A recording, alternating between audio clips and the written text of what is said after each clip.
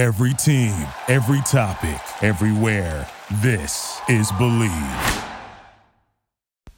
Hey, what's up, everybody? This is Jared Bailey from Laces Out.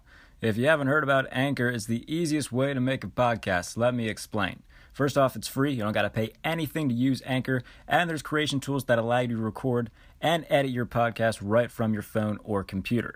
Anchor will also distribute your podcast for you, so it can be heard on Spotify, Apple Podcasts, and many more platforms. You can make money from your podcast with no minimum listenership. It's everything you need to make a podcast in one place. Download the free Anchor app or go to anchor.fm to get started. Hello, everyone. Welcome to the latest edition of Laces Out.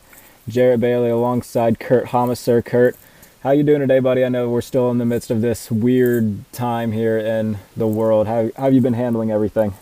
You know, we've been doing okay. I've been instructed by the government to sit around and do nothing. So I can do that. But it's getting a little old. So hopefully we can figure everything out and get back to normalcy and get some sports going on, because I do miss the sports world very much, my friend.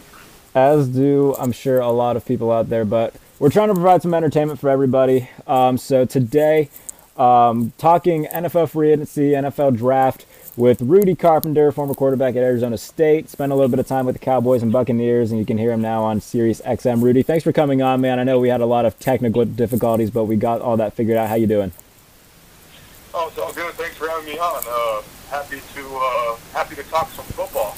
I think right now that's the distraction that all of us need from everything going on in the world. So, again, as we mentioned, NFL draft coming up relatively soon. I think the quarterbacks that are really high in this, obviously we got Joe Burrow, we've got Tua. If you were a team right now, I mean, you're looking at the top five. There's potentially 3 quarterbacks that could go in the top 5 or top 10-ish, that range. So if you're a team right now, say that you're the Chargers, they say they don't plan on adding a free agent quarterback or making a move for one. Who do you see them selecting if they do go quarterback? Do you see them potentially moving up?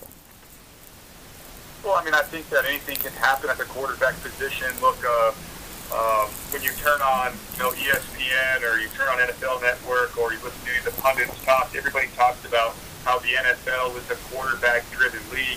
Obviously, the rules benefit the offensive side of the football and quarterbacks, but I'm going to maintain what I've said on, my radio show here in Phoenix, or my podcast here in Phoenix, or on Sirius XM or Mad Dog Sports, different shows I do. And to me, I think it's less about who the players pick. It's less about who the teams pick to be their quarterback. And I think it's more about the infrastructure of the organization. It's more about the organization having a plan for that rookie quarterback coming in there. I love Joe Burrow as a player. I think he had a great season. He had a magical season. He deserves to be the number 1 overall pick. I still think people should be cautious. I'm always worried about a guy who's only done it for 1 year at a high level. But with that being said, I don't care what quarterback you put in Cincinnati. That's NFL Siberia, and that's a place that it doesn't matter what quarterback you have, you're going to struggle to be able to protect that quarterback. You're going to struggle. Any quarterback's going to struggle there. It's very, very difficult. One of the quarterbacks I spend a lot of time working with is Ryan Finley, who got a chance to start for him for a few games this year. He obviously struggled, and the point is that I refuse to believe that all these quarterbacks over the however many years who've been high picks or first-round picks, number 1 overall picks, have all been busts. I think the main thing is it's these organizations that don't have a long-term plan. It's the Cleveland Browns who select Baker Mayfield and say he's not going to start. We have Drew Stanton and these guys, they start on day 1. It's the organizations like the Bills. Yes, they've had a great turnaround. Yes, Sean McDermott's done a great job. Maybe it's not a good example, but we're going to draft Josh Allen. We have A.J. McCarron, and we're gonna start A.J. and blah blah blah. Then right away, Josh Allen's the starter. And so I guess the point is I think these teams, doesn't matter who you take. If you're the Chargers, if you want to take Justin Herbert, if you're the Chargers and you want to take Jordan Love, if you're the Chargers and you want to try to figure out a way to get Tua Tagovailoa, I don't care who the guy is. If you're the Los Angeles Chargers, you better have a plan in place, an organizational plan to give that quarterback everything he needs to be successful, which means obviously the right coaching staff, the right system, the right players in place, and the adequate amount of time with the same front office and the same coaching staff to be able to allow that young player to develop. And Rudy, that's a good point, because we look at some of the teams that really struggled last year. Obviously, Cincinnati, Miami's up there too. Those are the two teams that stick out because they're most likely going to get their quarterback here. But from what Miami has done this offseason, I think that they are going to be at least a 7-win team next season. I think with everything that they've put together, if they can get their quarterback, I think they're going to go with Tua at 5. If not at 5, they're going to move up. I think Tua is their guy. I think Miami could make some noise. I don't think that they're going to be really contending for the division or anything like that, but I think that they're in a very good spot to kind of make a big turnaround and take a step ahead of where Cincinnati is, because like you said, Joe Burrow is going to come in. He doesn't have an offensive line. He doesn't really have weapons. A.J. Green's on the wrong side of 30. He's got a bad defense there. So Joe Burrow is really going to – I think he's going to have some tough times coming into the NFL in his first year. Yeah, I think Joe Burrow's definitely going to have some tough times. I mean, we've seen that with Sam Darnold. I like Sam Darnold as a player. I thought he was a good player coming out of college. He's a guy we knew that was going to turn the ball over. But again, being in a dysfunctional Jets organization, maybe they've turned the corner. Who knows? The way he finished the season this year was really, really good. We'll see what happens. But again, it's these organizations, in my view, do a real disservice to these young quarterbacks. Playing quarterback is such a hard position to be successful at. It's a position that you have to have a real confidence, you have to have a real swagger, but it's also a position that you have to learn to get comfortable with failure. If you throw the ball at a 68% completion percentage, 67% completion percentage, that's obviously really good. I don't know if you guys had kids, if you had older kids and they were getting that type of score on their tests regularly, you guys wouldn't be happy. And the point is it takes a special person, a special organization, and like I said, the infrastructure around him. To go to your Miami Dolphins point, the Miami Dolphins have done a lot of interesting things in the offseason, but I also think that Coach Flores being in Miami, but also being in New England for so long and seeing the stability at the quarterback position, but also understanding what it's like to have a veteran player in place, I'm not 100%. I know it's Tom Brady and it's hard to find another Tom Brady. I get all that stuff, but I'm not 100% convinced, like everybody else is, that Brian Flores is sitting there saying, hey, we have to take a quarterback at the top of this draft.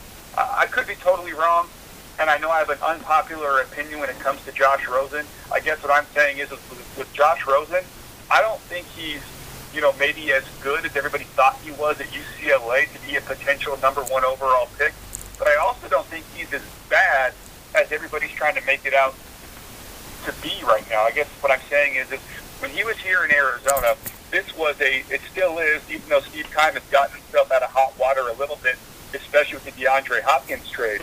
But this organization out here in Arizona, one I follow closely, I did a podcast on Josh Rosen called The Rosen One. I had a podcast this last year on Kyler Murray called the K1 podcast. This team, when Josh Rosen's first year here, was awful. I don't believe it's fair to judge Josh Rosen at all based on that year he had here with the Arizona Cardinals. It was a horrible situation on the offensive line. It was a horrible situation with David Johnson.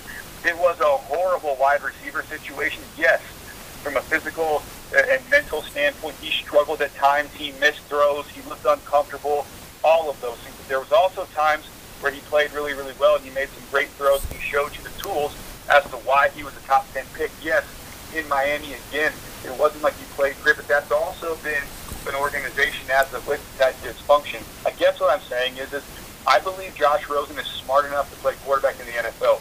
I believe he has the physical tools to be a starter in the NFL. I believe he's more athletic than people give him credit for.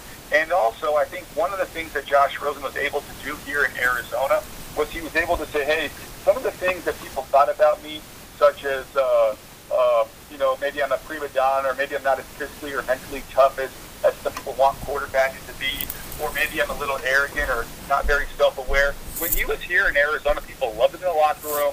The community loved him. He showed to be more physically and mentally tough than people give him credit for. So I guess what I'm saying is we all know that drafting young quarterbacks has been very, very difficult, and projecting them and developing them and their success has been very, very difficult, hard to come by. So maybe if I'm Brian Flores, maybe he's sitting there saying, like, hey, we have a bunch of needs on this team.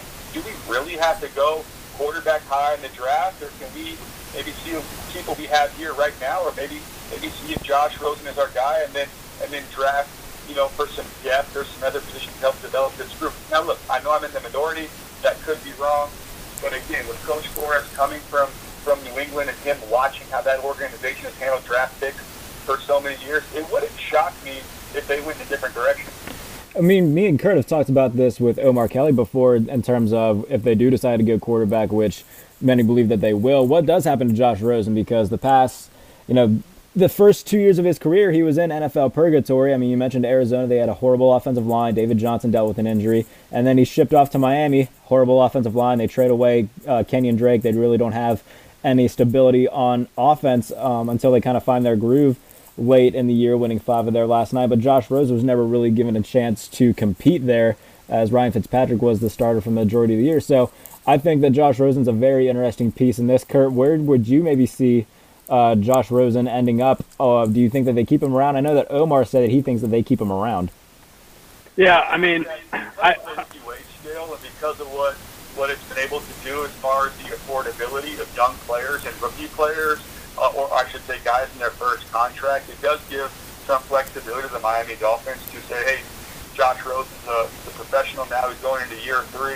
He understands how the league works, and he'd rather have a job here than nowhere, and he can be a good, solid backup for us for a reasonable price for, the next however many years. I can see that happening. But again, we just look at all the quarterbacks. I'm a quarterback guy, and all these guys who've been drafted high every single year, and the vast majority of these guys don't pan out. And the reason why they don't, well, there's a lot of reasons. But look at a place, the Miami Dolphins. If you're a coach there and you have 2 bad seasons and really terrible seasons, or some of these coaches who deal with some blowout losses, they get run out of town in 2 years or in 3 years, or if you're like Steve Wilkes in Arizona after 1 year. And so many of these coaches are definitely afraid to draft young players, especially young quarterbacks, to be responsible for those guys and have to develop those guys when those guys are fighting for their jobs. That's why you see so many retreads. You see the Matt Moores and the Chad Hennys and the Drew Stantons and the Derek Andersons and all the A.J. McCarrons and the Brian Hoyers and all of these guys who just stick around for a long time, the Chase Daniels, the Josh McCowns, even as backups. And that's because in so many of these situations, so many front offices and so many coaching staffs value familiarity over talent or young talent that needs to be developed. And so many of these coaches or front office guys don't get to stick around long enough to develop guys anyways. And so, look, I don't really know. I'm a quarterback guy, and I guess all I'm saying is if it was me, if I'm some of these teams, I tend to think that it might be better when you have so many needs. It might be better to go ahead and trade back in the draft. If you still find a quarterback you like, do it. If not, you can never have too many wide receivers and offensive linemen and linebackers and defensive line and DBs, and you can never have too many of these guys. And again, I know it's not the norm. I understand quarterback play is super important. I know, how valuable the position is. I understand Patrick Mahomes made the difference for the Kansas City Chiefs in winning a Super Bowl, but we're not too far removed from Blake Bortles playing in the AFC Championship game, or at least I shouldn't say even the AFC playoffs. And we're watching Ryan Tannehill last year, I guess, revitalize his career. People were excited about him, and he's now convinced the Tennessee Titans that they just need to re-sign him to a massive deal and they'll get back to the Super Bowl, I guess. But I just don't understand as a quarterback guy. Sometimes I think maybe we're placing a little too much value on some of these guys, not enough value on all the other position groups that it takes to win a football game every single Sunday. Yeah, and I think, kind of the hot topic going into this draft and this whole offseason is the Miami Dolphins because of how much draft capital they have, how much cap space they had going into this offseason. They have 3 first-round picks. They got 2 second-round picks and a third-round pick. So they got some high draft picks here. Obviously, they're sitting at 5, 18, and 26. So they can really make some noise here and kind of build up their team, make a young team for maybe a run here at a playoff spot, maybe build some momentum here forward. So, Jared, I know you and I like to talk about the Dolphins a lot here. We like to talk about tanking teams. Yeah, that's kind of our thing, and we threw a big party on the podcast whenever Jameis threw 30 interceptions, and that is what I wanted to get in next with you, Rudy. Jameis Winston still available. Cam Newton hasn't signed with a new team yet. Where do you see either of them landing? Do you see either of them being starters? Do you see both of them being starters? What's the future hold? We'll start with Jameis Winston. Where does he make the most sense for you? I mean, man, it's such a hard thing to predict. Look at a guy like Jameis Winston. Yes, you can say what you want to say about him turning the football over and not protecting the football, and maybe that's a reason why a guy like Bill Belichick and the New England Patriots maybe don't think that he would fit with them and be their guy because, obviously Bill understands how important it is to not turn the ball over, and I think most people feel like right now you're not going to be able to coach that out of Jameis because that's who Jameis is. The same reason why Jameis Winston was the top guy in yards, the top guy in touchdowns, is the same exact reason why he's the top guy in interceptions. So, as an organization or a team, you have the infrastructure to be able to deal with that and prepare for that. Very, very difficult to win games like that. So, I mean, you sit here and you look at teams like the Chargers and you wonder, are they in position to make a run at Cam Newton? They've publicly said no. I think their offense, with what they do with guys like Mike Williams and the franchise tag with Hunter Henry, if he can stay healthy, and some of the other guys that they've brought in there, I think this offense is actually interesting for a guy like Cam Newton. I think this Chargers team is ready to win, and to be honest, I think over the last couple of years, there were so many times where the lack of mobility or the inability to be able to move around with Phillip Rivers really hurt this team. If they could get a guy in there who can make all the same throws that Phillip can, he's a seasoned vet, but he can also add the dynamic into being able to scramble and move around, extend plays and lengthen plays and find off-schedule completions. But Cam also provides you to have a little bit more diversity in the run game. You just re-signed Austin Eckler, who's also a good receiver. I think that's an interesting place for a guy like Cam or for a guy like like the Chargers seem to think that Tyrod Taylor and Easton Stick are plenty, and they either want to address that position with a rookie. Doesn't seem like they're in the market, but I do know this. Whatever team that Cam or Jameis goes to at this stage, at least, they're probably not going to be a starter, and they're probably going to be on for the most part, friendly contracts, 1-year deals or 2-year deals. And so if you're a team that is in that market and you want to kick the tires on a guy, I mean, look, I think Jacksonville's an interesting place. Yes, they have Gardner Minshew, who I guess they like, but why would you kick the tires on a Jameis Winston or a Cam Newton? I think about it. So there are some interesting situations out there, but as this moves along deeper into the offseason, I think that both Cam and Jameis are going to have a hard time finding places to be the bona fide starters if it doesn't happen soon. I think if you are an NFL fan, if you're just even an average fan that just loves watching the NFL, you want to see Cam Newton suit up for the LA Chargers next year because you have Cam Newton coming in wanting to prove something on a Chargers team that is loaded, that should not have been that bad as they were last year. They dealt with a lot of injuries, but they've loaded up that defense. They signed Chris Harris Jr. for that secondary that was already strong with Derwin James. They have Joey Bosa there. They brought in Linval Joseph for that defensive line as well.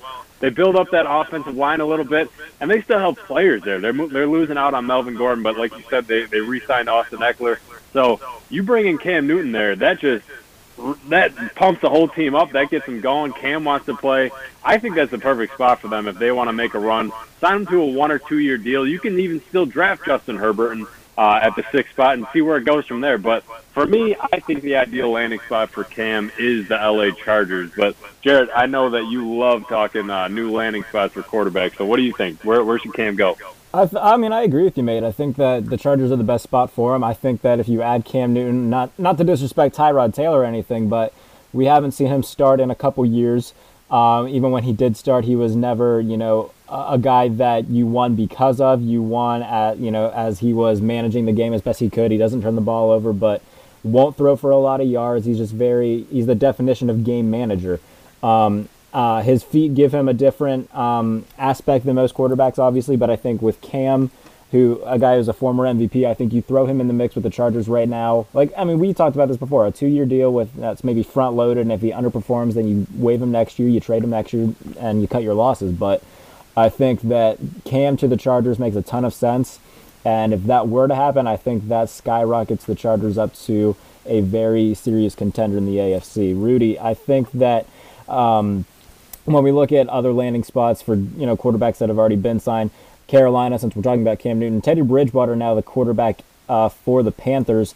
What do you think about that signing? I don't really know how to feel about Teddy Bridgewater myself. I think that he went undefeated with the Saints last year in his, I think, 5 starts. But he never really blew anybody out of the water, not really a guy that is known for a big arm. What do you think about Teddy to Carolina? Yeah, I think it makes a ton of sense. I think it makes a lot of sense. Obviously, when Teddy's been healthy and he's had a chance to play, he's played well. Yeah, I'm with you. Yeah, has he done it for a full season in a while? No. Has he been a franchise guy for a while? No. Has he had those same responsibilities and leadership responsibilities in the locker room with the media and the community and also with the team? No, he hasn't. But he's played really, really well last year when it mattered. The way he's carried himself has been great. He's been a true professional. I think that stuff matters.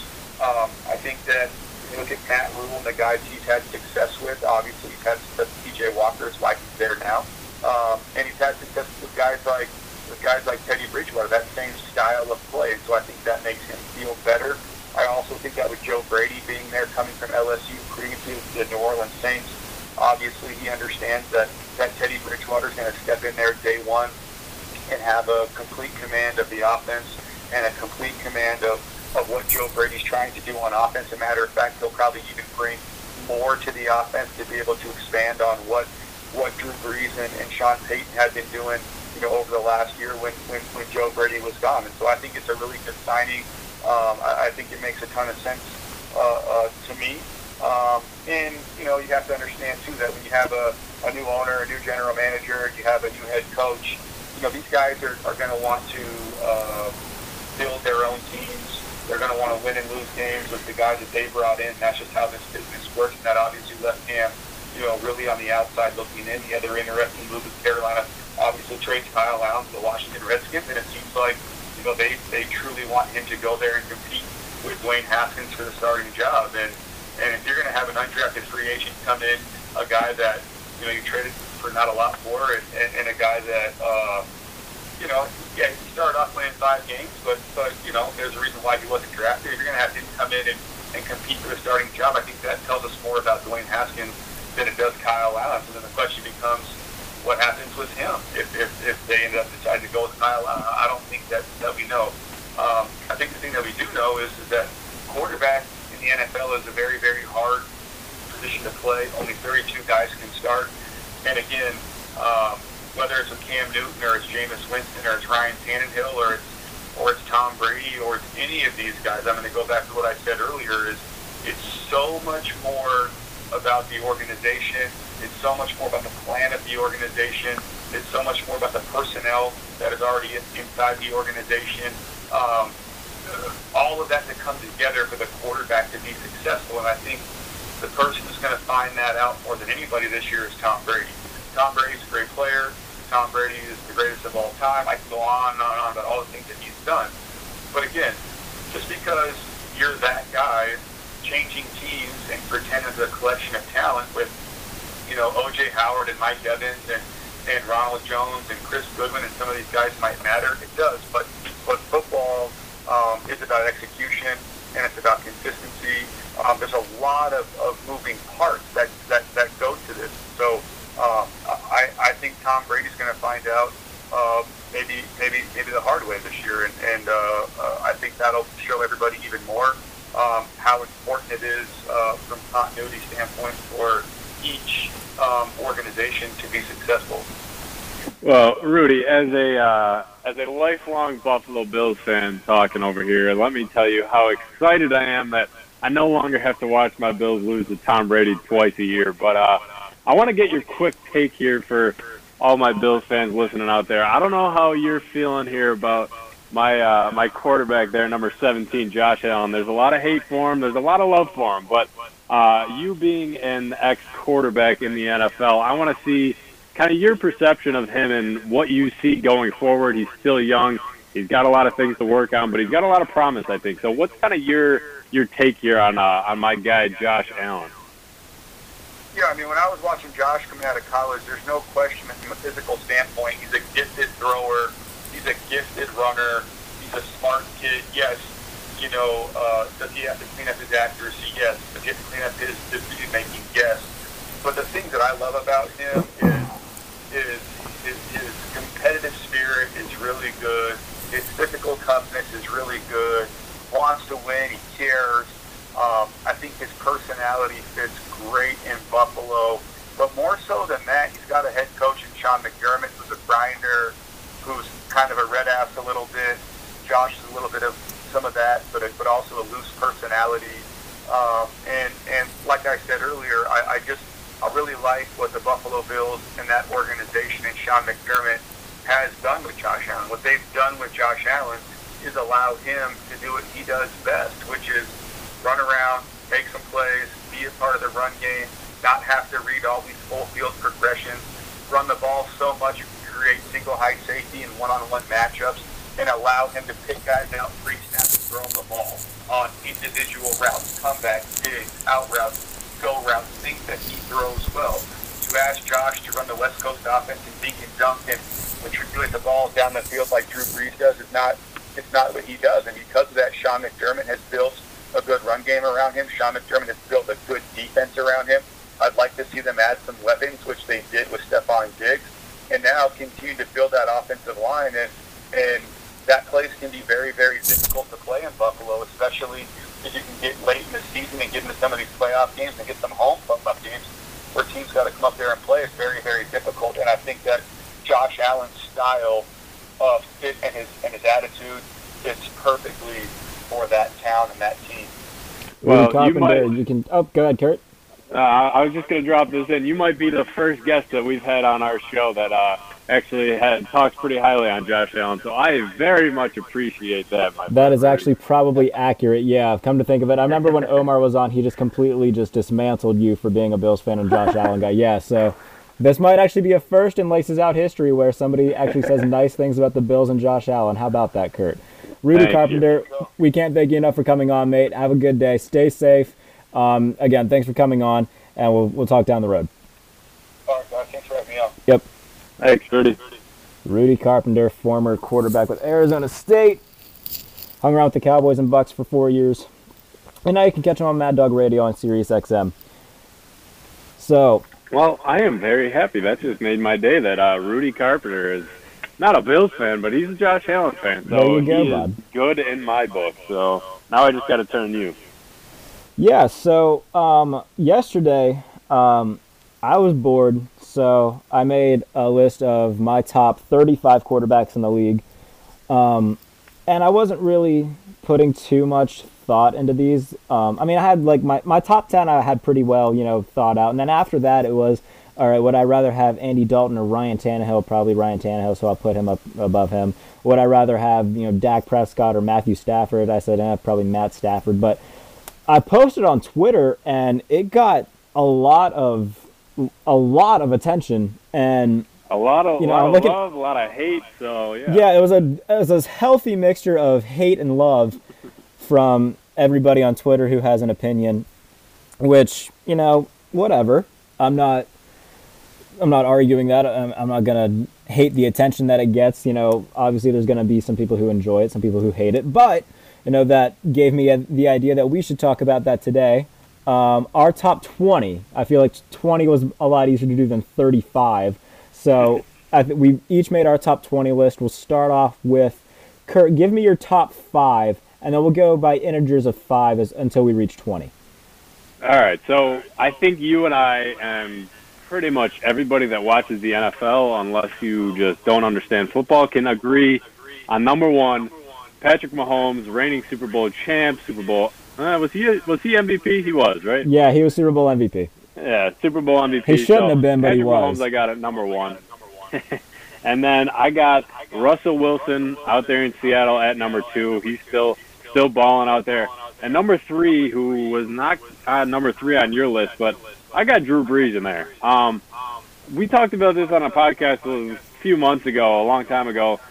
I feel like Drew Brees is not getting enough love because he is continuing to ball out. He is continuing to dominate this league, and he's just not really having that much help around him. Yes, he has Michael Thomas, but he doesn't have really many wide receivers around him. He has Alvin Kamara there, but his defense doesn't really help him out too much. So I think Drew Brees is still top 5. I think he's number 3. Number 4, I do have Lamar Jackson. I know how you feel about Lamar Jackson. I know you don't love him, but you cannot deny that MVP season he had last year.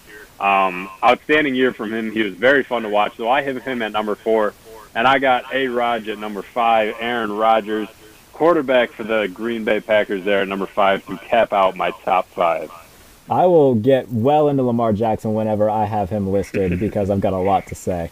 So I know you do. My top 5, I do have Patrick Mahomes there. There's nothing to argue there. He's got the best arm in football, the strongest arm in football. He's the most insane quarterback in football to prepare for. He's so fun to watch. We saw they were down 24-3 in a playoff game and then won by a landslide because Patrick Mahomes did Patrick Mahomes things. So he's an incredible talent, one of the most incredible we'll ever see. He is definitely number 1. Number 2, I have Russell Wilson. I think Russell Wilson is maybe the most underappreciated quarterback in the NFL. I'm not a big Seahawks guy per se. I'm not that big of, I don't know how to put this. I'm not a big Russell Wilson guy in terms of, guys I enjoy watching a lot, but he's the reason the past few years they've been competitive. Early on in his career, we gave all the credit to the Legion of Boom, and not really giving a lot of credit to Russell Wilson. And ever since all those guys on defensive left, ever since it became his team, he has stepped up to the plate and he has very much delivered. They are competitive because of him, not necessarily in spite of him anymore. So Russell Wilson is my number 2 quarterback in the NFL. Number 3, I have Aaron Rodgers. Again, maybe the most talented quarterback we've ever seen, just his ability to make plays. He didn't have any receiver help last year. Devontae Adams goes down, he's throwing to me and you. In terms of receivers, and he get Valdez Scantling for a little bit, if that's how you say his name. I can't remember half these guys' last names. So Marquez, yes. So Aaron Rodgers, number 3. We'll see how that secondary bounces back to give him a little bit more help. They started off hot last year, kind of faded away at the end. So Rodgers, number 3. Number 4, I got so much hate for this, and it makes zero sense to me. I have Carson Wentz at number 4. Carson Wentz. Let me tell you, Carson Wentz, he just dragged a Philadelphia Eagles team who, for the vast majority of the year, had no Deshaun Jackson. Alshon Jeffrey missed time due to injury. Zach Ertz didn't miss a game, but he was injured in the final month of the season where he just was not the same player. Jordan Howard very much underperformed. I believe he was injured at one point. Darren Sproles is gone. He was very much relying a lot on Miles Sanders, who also, I believe, missed time. So Boston Scott was his starter for a little bit. He's throwing to practice squad receivers, 2 rookie running backs to rely on, a defense that can't cover anybody. Pass rush was still okay, but they're missing parts there too because Chris Long retired. So they had a horrible secondary, horrible weapons on offense. Carson Wentz still carries them to a playoff berth. Didn't have a receiver north of 500 yards on the roster. Carson Wentz is phenomenal. Only threw 7 interceptions, over 4,000 yards, 27 touchdowns. What else do you need to see from Carson Wentz to think that he's not a top 5 quarterback? I don't get it. And I got so much hate for putting him at 4. Go ahead. I don't understand the hate. I really don't. I don't have him in my top 5, but I have him at 7. So that's not too far off. I think Carson Wentz is an outstanding talent in this league, and if he can stay fully healthy, there's no doubt that he is going to win an MVP in this league. He was very close that year that they won the Super Bowl. Obviously, he went down with the ACL, but if he can get back to that, if he can get some weapons, please, God, Eagles, get him some weapons, get him a wide receiver, get him another running back out there. I really like Miles Sanders, but that's about it. Boston Scott's not going to do it for him, so he needs some help desperately. They just lost out on Jason Peters, so that's a big hole on the line. So he needs some help, but I do not disagree with you there, my friend. I just have him sitting at number 7 for me. And then at number 5, I do have Drew Brees in my top 5. He dealt with the injury a little bit last year. He missed, I think, 5 games. So that being said, he came back like he didn't miss a beat. I do think they've become more reliant on the run game and short passing game. So not necessarily a guy who's going to throw the ball downfield. It's a very much West Coast type system where it's short passes, it's get rid of the ball quick, it's give the ball to Alvin Kamara. So regardless of that, though, I mean, he protects the ball. He's one of the greatest to ever play the game, and he's still very much a top 5 quarterback to me as well. Drew Brees is number 5. I cannot disagree. As long as Drew Brees is in the top 5, I am happy because I think he is one of the best quarterbacks ever to do it. I would put him on that list and argue it all day long. But so for my number 6, even though he ripped my heart out and stomped on it in the playoffs, Deshaun Watson, I have him in at number 6. He has had his struggles through his career, but there is no arguing that this guy has all the talent in the world. He just missed out, or he just lost out on his best player. DeAndre Hopkins is no longer on the Houston Texans. So this will be a real test for him this year to see how he can do with the weapons that he has. Now he has David Johnson. He's got Kiki QT. He's got Will Fuller out there who can't stay on the field. So this is a real test for him, but he has all the talent in the world. So Deshaun Watson, I have him at number 6 for my top 20. Like I said, I have Carson Wentz at number 7. And then number 8, Mr. Tom Brady. He was on a new team this year. Tampa Bay Buccaneers found their quarterback after moving on from Jameis Winston. So I got Tom Brady in there. Obviously, what else can you say about him? He's Tom Brady. Everybody knows him. Everybody knows what he's done. So Tom Brady at number 8. Number 9, I have Kirk Cousins. Kind of a lot of controversy with this guy pretty much since he's started back in his times with Washington, but there really is no denying that he had a good season last year. He dealt with some injuries from his offense with a lot of his weapons. Now Stephon Diggs is gone, so this is a big season for him to kind of prove it. He's got Adam Thielen still, so a big season for him. Like I said, I like Kirk Cousins. I like the way that he plays. I like the grit that he plays with. So Cousins at number 9, and then Matty Ice, Matt Ryan at number 10. He's been on a bad team for a long time here with the Atlanta Falcons, but I think that him and Julio, Calvin Ridley there too, it's a good trio right there. So I got Matty Ice at number 10. So originally for me, number 6, I had Tom Brady, and then when I was revising my list, I actually put Deshaun Watson at number 6 as well. I love Deshaun Watson. I remember last year when we were doing our pick segment, they were playing Baltimore, and I was the most confident person in the world that the Texans were going to win because I just loved Deshaun Watson, and then they got absolutely annihilated, and I had to hear it afterwards. But Deshaun Watson, one of the best talents in terms of the quarterback position in the game today. His ability to he reminds me of a young Ben Roethlisberger, just running around, escaping the pocket, making crazy throws. I love everything that he does. Very mobile, able to make plays with his feet. Deshaun Watson, very, very good at number 6. And then for me at number 7, I do have the reigning NFL MVP, Lamar Jackson. And I'm going to say this. Yeah, okay, so let's hear it. Michael Vick, we never have him in the conversation of GOAT quarterbacks, correct? No, I don't think the GOAT, but he's definitely up there with top quarterbacks, but not up there with. In terms of greatest of all time, he is never. I've never seen one list where we rank top 5 quarterbacks of all time, and somewhere number 4 is Michael Vick. You know why? Because he's not. He's not the most electrifying player in the NFL for north of half a decade, no doubt. Was the best player in the NFL for north of half a decade, no doubt. But in terms of arm talent, in terms of pure passing the ball, no, he's not a top 5 quarterback of all time. He's not one of the GOAT quarterbacks of all time. The same thing is true with Lamar Jackson. He is by far the most electrifying player in the NFL. He's hard as hell to game plan for, and he's incredibly talented. But in terms of arm talent, he's 26 in pass attempts, 28th in yards a game, because he doesn't throw the ball nearly as much as these other quarterbacks do. And I get it. I'm not saying he's not a great player, but in terms of passing the ball, obviously I can't put him lower than 7 because of the things he can do, and he does play quarterback technically, but doesn't throw the ball nearly as much as every other quarterback does. I think I'd average it out. I think he throws it about 24 times a game.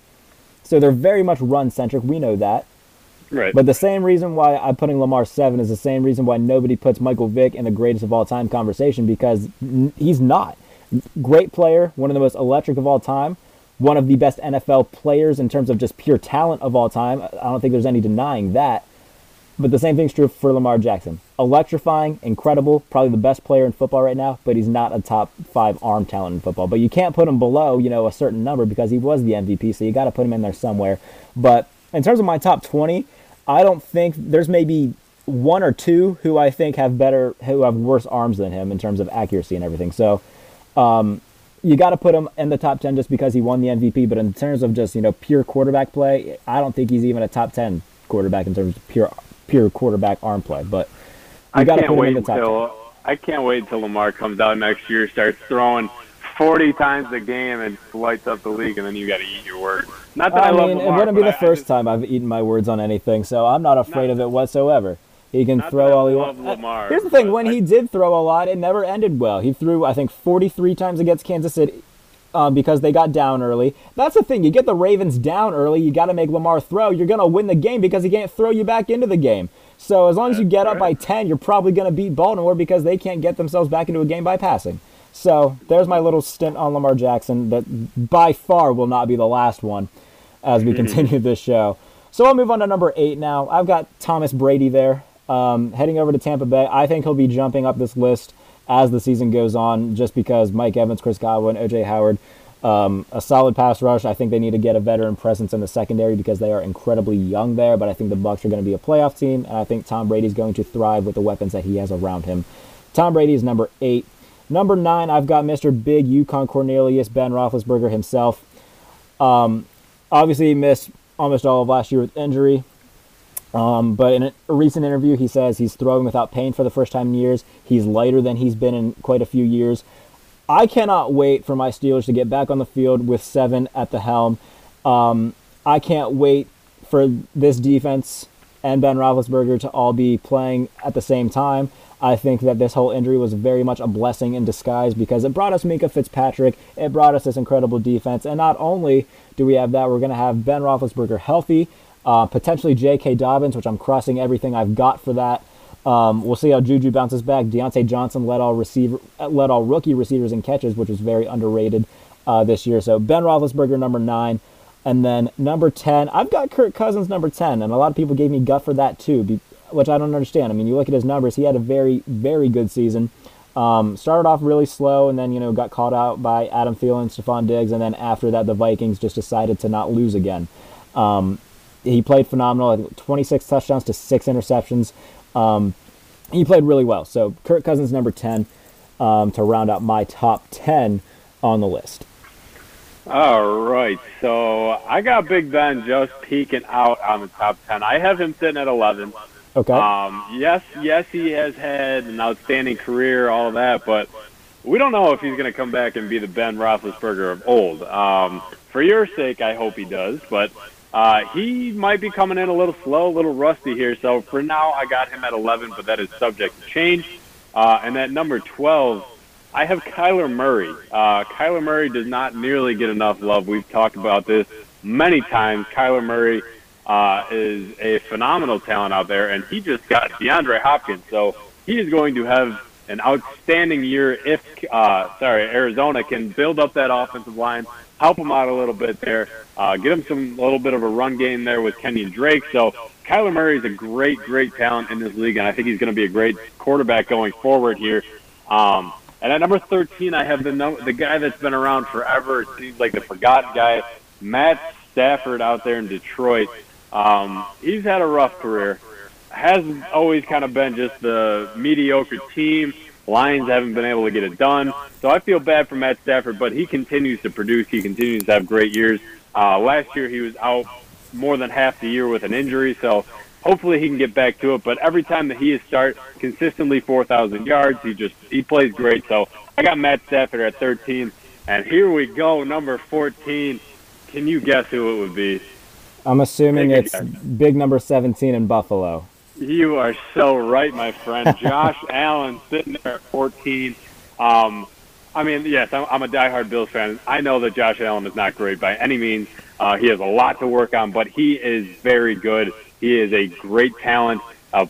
He is a great prospect in this league because, like Rudy was talking about, he has so much potential. He has that pure athleticism that he can throw it 90 yards and then he can run it for 20 yards and he can win games for you. I will go on and on and on and on and on all day about him if I could, but I can't right now. So Josh Allen in there at 14. And to round it out at 15, I got Dak Prescott. I know how you feel about Dak, and I agree. I think that Dak needs a lot of help around him to succeed, but I think he does have a lot of talent, and I don't know if he should be a $30 million a year guy, but I think whoever's going to get him has to pay him that. So I got Dak Prescott sitting there at 15 for the Dallas Cowboys. All right, I can respect that, and this is where I made some amendments to mine. Because like I said, as I did this, once I got past the top 10, I was just, would I rather have, Jimmy Garoppolo or would I rather have Kyler Murray? And then I just kind of made lists through that.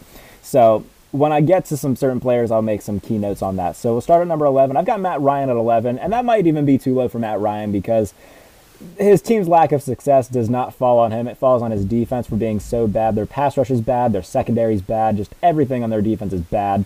Offensively, and they gave Devontae Freeman that big contract. He kind of underperformed there, obviously, which led to them cutting him. But Calvin Ridley and Julio Jones, a very, very good receiving duo, which I think will continue to be very successful this season and in the coming years. Matt Ryan's still going to play his butt off and try to carry the Falcons as much as he can. So number 11 is Matt Ryan.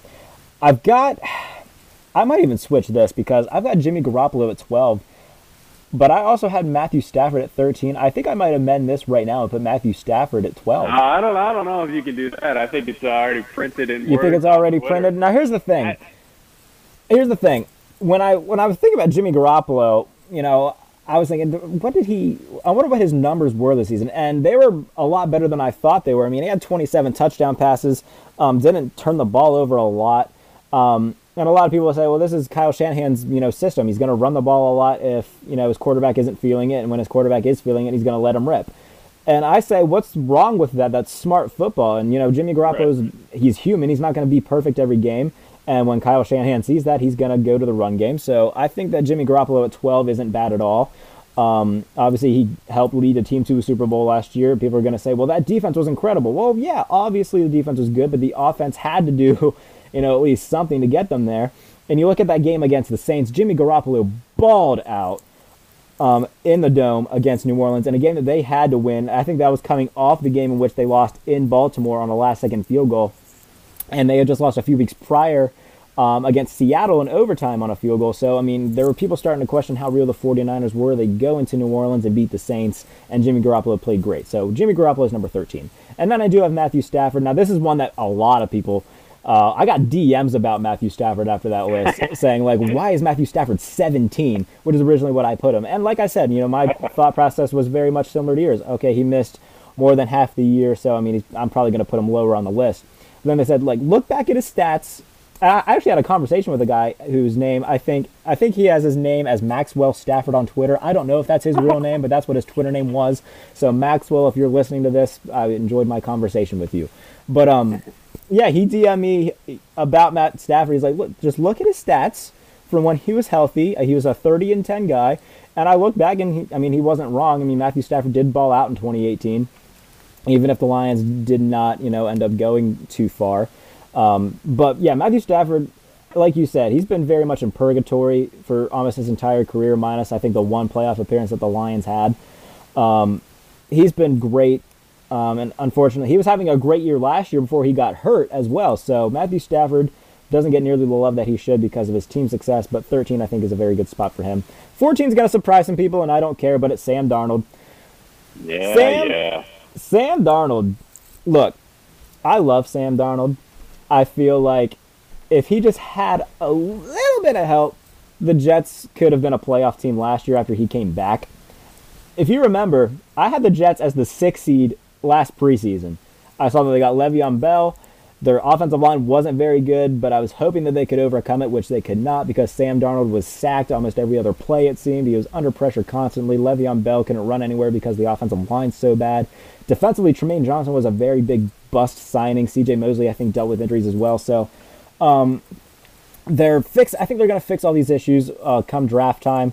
They did just lose Robbie Anderson to Carolina, which I think very much opens the realm of possibility for them to draft Jerry Jeudy at number 11. So we'll see what they do there, or if they decide to go offensive line. Either way, if they give Sam Darnold one very good weapon and then a solid number 2 and just a little bit of help on the offensive line, I think the Jets could very much be a contender, at least for a wild card spot this year with the new 7 spot. And then number 15 is Kyler Murray. We've talked about this a lot. Kyler Murray was not talked about nearly as much as he should have been this past year because every station talked about Lamar Jackson for 2 hours. Kyler Murray played very well. I think 3,500 yards and 500 yards rushing. The only quarterback in the NFL to do that this year, if I'm not mistaken. I don't know if Lamar threw for 3,500 yards. I would have to double check that. But either way, Kyler played great. I think he just got progressively better. Now he gets DeAndre Hopkins to throw to as well. I think the Cardinals are going to be very fun to watch this year, at least offensively. And Kyler's going to be a very big part of that. So that is my 11 through 15. All right, my friend. So I will go on my little Sam Darnold spiel here. As a Bills fan, I do not hate Sam Darnold.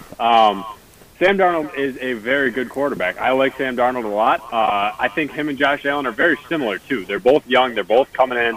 They're experienced, but they're not. They have a lot to learn.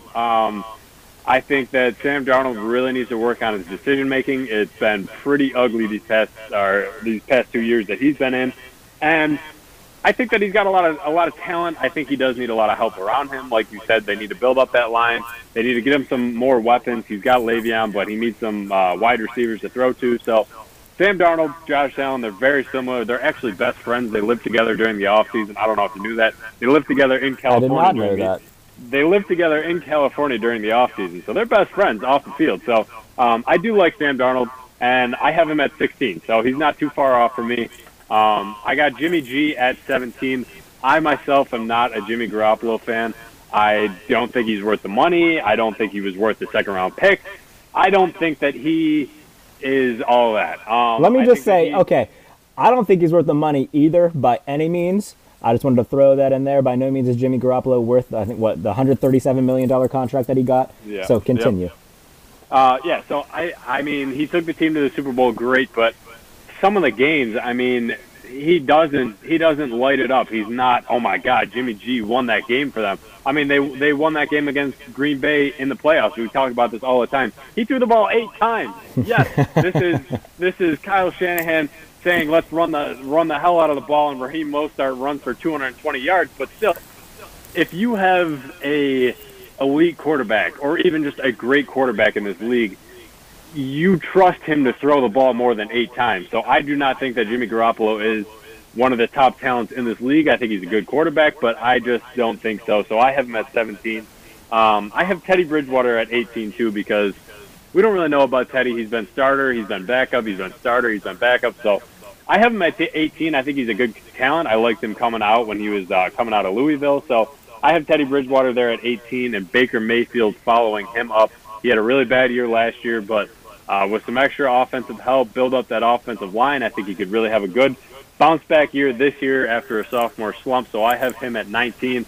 And 20, I have Derek Carr. I'm a fan of Derek Carr. A lot of people really aren't. A lot of people want him out of Las Vegas now. They want him off the Raiders. But I think Derek Carr is a very capable quarterback. I think he's better than a lot of quarterbacks in this league. So I have him sitting at number 20 there.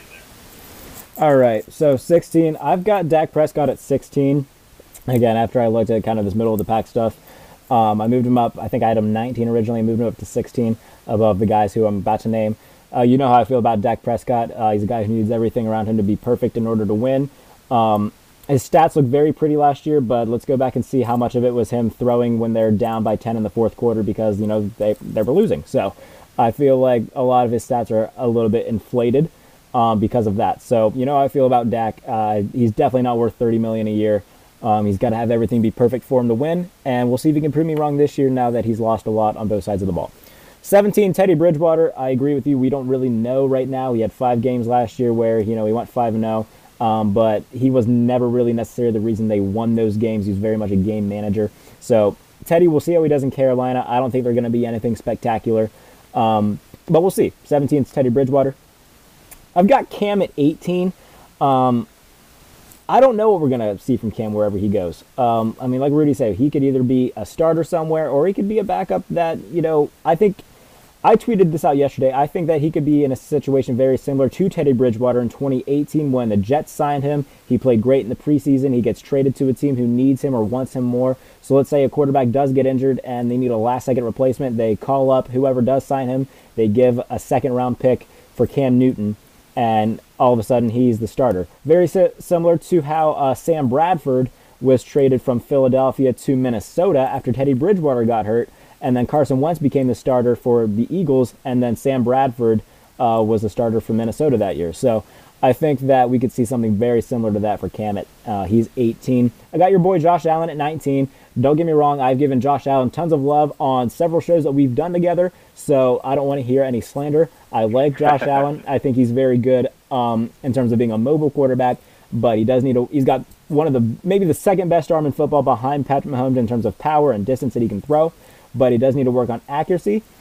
He needs to work on his decision-making. He needs to just let it fly sometimes, man. I feel like we've talked about this before as well. He plays afraid sometimes. I feel like he's just afraid to make a bad decision and throw an interception where he goes through the check down a lot or he'll just take a sack. I think Josh Allen just needs to start letting it fly and see what happens, because right now, I think that if he does start to do that, become somewhat of a conservative gunslinger, I get that's kind of an oxymoron, but if he just lets it fly occasionally, at least a little bit more than what he does now, I think that he can be a much better quarterback if he works on his accuracy a little bit.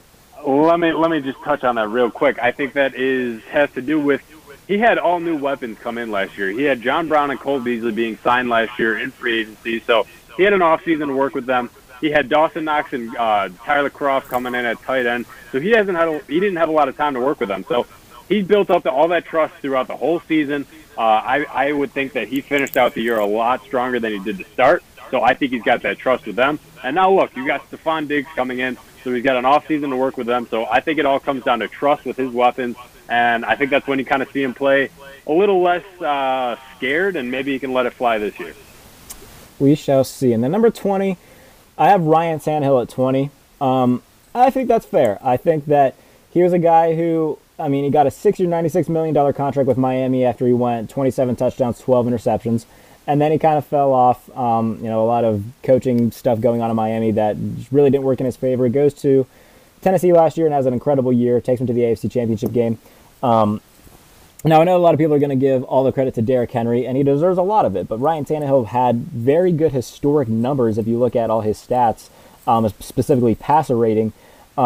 He played very well. So I want to see him do it again. I can't put him too much higher just because it feels like lightning in a bottle. It feels kind of like Brock Osweiler. So we'll see what happens. I'm not saying that he is Brock Osweiler. I think Tannehill's better than he is. So we'll see what happens, but for right now, I feel like 20 is a good spot for him. I think that we are experts when it comes to this, and we just listed off a great top 20. So I will probably be tweeting mine out sometime, and I can't wait for all the hate that comes with it. I'm very excited for all the hate that comes with it. Now, you can also, and we were talking about this earlier, the Laces Out Twitter page, we will get that up, and we will tweet out a little bit of teaser stuff as well. So be sure to follow us once we get all that stuff situated. You can follow me on Twitter, Jarrett_Bailey4. You'll get all the information there, and then Kurt, tell them your Twitter to kind of get all this information coming to them next. Yes, sir. Until then, until we get a new page up, you can find me on Twitter at Kurt, K-U-R-T, Haumesser, H-A-U-M-E-S-S-E-R 88. For all your good stuff, all your Bill stuff, follow me along for this off season. Really appreciate the love. Really appreciate Rudy coming on today. A very fun show. Love being able to talk football, especially at a time like this when we got nothing else going on. So that is true. So everybody, please stay safe out there. Wash your hands. Stay away. Stay indoors with your family, and we will get through this. That we will. And again, thank you to Sam Gordon and everybody at Primetime Sports for bringing us on, giving us another show to do. Very much looking forward to continuing Laces Out on Primetime. You can also check us out on Spotify and Apple Podcasts as well as we continue this journey with you in a very weird time on Laces Out. But again, thank you so much for joining us. For Kurt Haumesser, I'm Jarrett Bailey. Again, we'll get you all this Twitter stuff up to date and get you all the information you need to keep up with us. So thanks for listening. Thank you to Rudy Carpenter for coming on. We'll have another show within the week to try to keep you entertained while you're in quarantine. So Kurt, my guy, we'll talk very soon. Yes, sir. See ya. See ya. Thank you for listening to Believe. You can show support to your host by subscribing to the show and giving us a 5-star rating on your preferred platform. Check us out at Believe.com and search for BLEAV on YouTube.